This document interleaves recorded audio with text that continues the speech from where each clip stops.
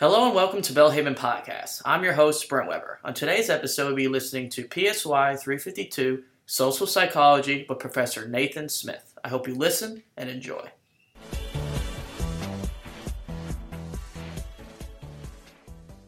So, continuing on that point, how does Scripture define aggression? There is a lot of aggression in the Scriptures, various kinds. It would be interesting for someone to go through and break down the scriptural aggressions. I'll jump back. It would be interesting to go back and break it down by physical, verbal, direct, and indirect, active, passive. It would take a long time, but it would certainly be interesting to see how aggression breaks down. Actually, it would be really interesting as you break that down. Then you create a graph that shows how it changes as you move from Genesis in the beginning all the way through Revelation. Interesting to think about. So looking at the points on aggression in Scripture. So there's some difficulty in interpreting obvious mandates to aggress against other groups. Difficulty of interpreting. As always, when it comes to interpreting Scripture, I'm going to point you towards your pastors, your church elders, your theology professors, and folks for whom that is what they do. And my hope is that in return, when it comes to working in psychological phenomenon, they will point you towards your psychology professors, your counseling professors, myself, and the other folks who work with psychology, psychological thoughts on a day-to-day basis. But that being said, we do have this to talk about, and so I will just make a couple of small points. But as always, head to those folks I mentioned previously for more complete discussions. So there are obvious mandates to aggress against other groups in the Old Testament. God's violence, though, is for salvific purposes, that is, for the purposes of salvation. And the Scriptures, particularly the Gospels, particularly the words and teachings of Christ, often condemn human violent aggression, which is sin. Right? We're familiar with when Christ talks about, you have heard it said, love those who love you, but I say, love your enemies. So this type of unprecedented, overwhelming love, which is not just to simply love those who love you, but to love your enemies, to do good to those who persecute you. We see this type of incredible stand against physical aggression, particularly physical violent aggression. Interesting to think about this in contrast to, I was just talking about Dr. King in the previous section. There was a lot of aggressive behavior done by Dr. King and others during the Civil Rights era, but it wasn't violent aggression. It was generally it was passive resistance, so-called passive resistance, PASSIV, sit-ins and marches and boycotts and these types of acts that are aggressive but not violent. And of course, this was trying to achieve these greater positive social goals while following Christ's commands not to use violence but to use other ways.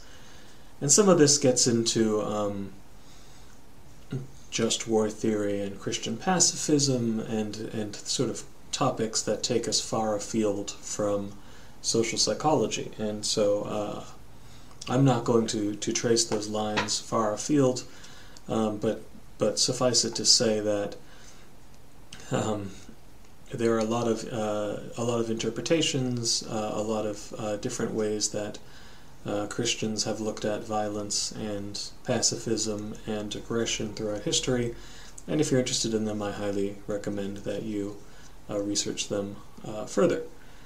They're interesting topics and certainly worthy of your time and attention. And then the final point here, Christ's lineage even shows the humanizing of out-group members whose groups had been aggressed against. And not just in Christ's lineage, but also in Christ's actions, of course. We see Christ addressing people who would not otherwise have been addressed in those times. You think of tax collectors, you think of the woman at the well with the multiple husbands. I think of the story of the Good Samaritan, a racial group that was ostracized, being cast as the protagonist in a story about doing good. So this concept of Christ's humanizing of outgroup members starts, of course, in his lineage, but then continues all throughout his teaching. Gosh, I'm moving into preaching mode, which is not where I want to be. So we'll try and move forward and stay in social psychology.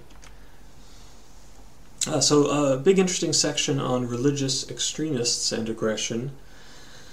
The selective readings of Scripture are often associated with the violence in religious extremists, and religious extremism is not something that is new. Of course, it can go all the way back to Roman days and before. But there's this concept of God-ordained violence, and when this God-ordained violence is taken out of context, it can be used to have tremendous acts of violence, tremendously bad, awful, evil acts that can be done in a so-called God-ordained way, or by people who are saying that God ordained this violence.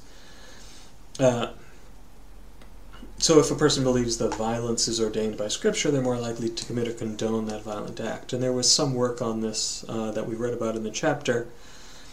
And it's kind of a scary thing and an important thing for Christians to be aware of.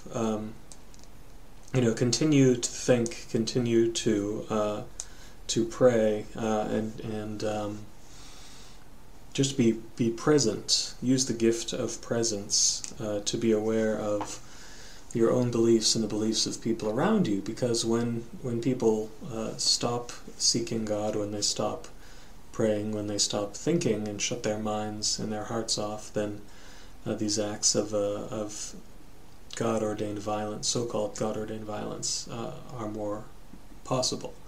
So be vigilant against that. And sexual violence. So sexual violence is a huge field. We're not going to get deeply into a discussion of it. We're just going to hit on some of the main concerns. Vast majority of victims are female, although the more work that is done, the more that we find male victims. Unfortunately, there are a lot more victims, both male and female, out there than can be found by regular research methods. It's something that's tremendously difficult to research because of the taboos against talking about sexual violence, particularly if it's within a family or within a small community, within a small social group.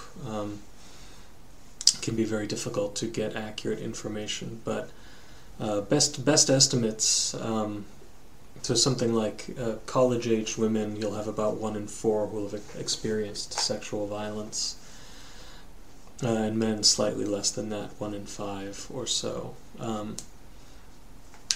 So rape-prone cultures, this is interesting when we talk about taking a macro view on things. We look at things at a cultural level. So rape-prone cultures, in general, they'll have a high level of violence overall. They'll have women assaulted by enemies. They might have sex used as a part of male rite of passage into manhood, and they might have rape used to coerce women.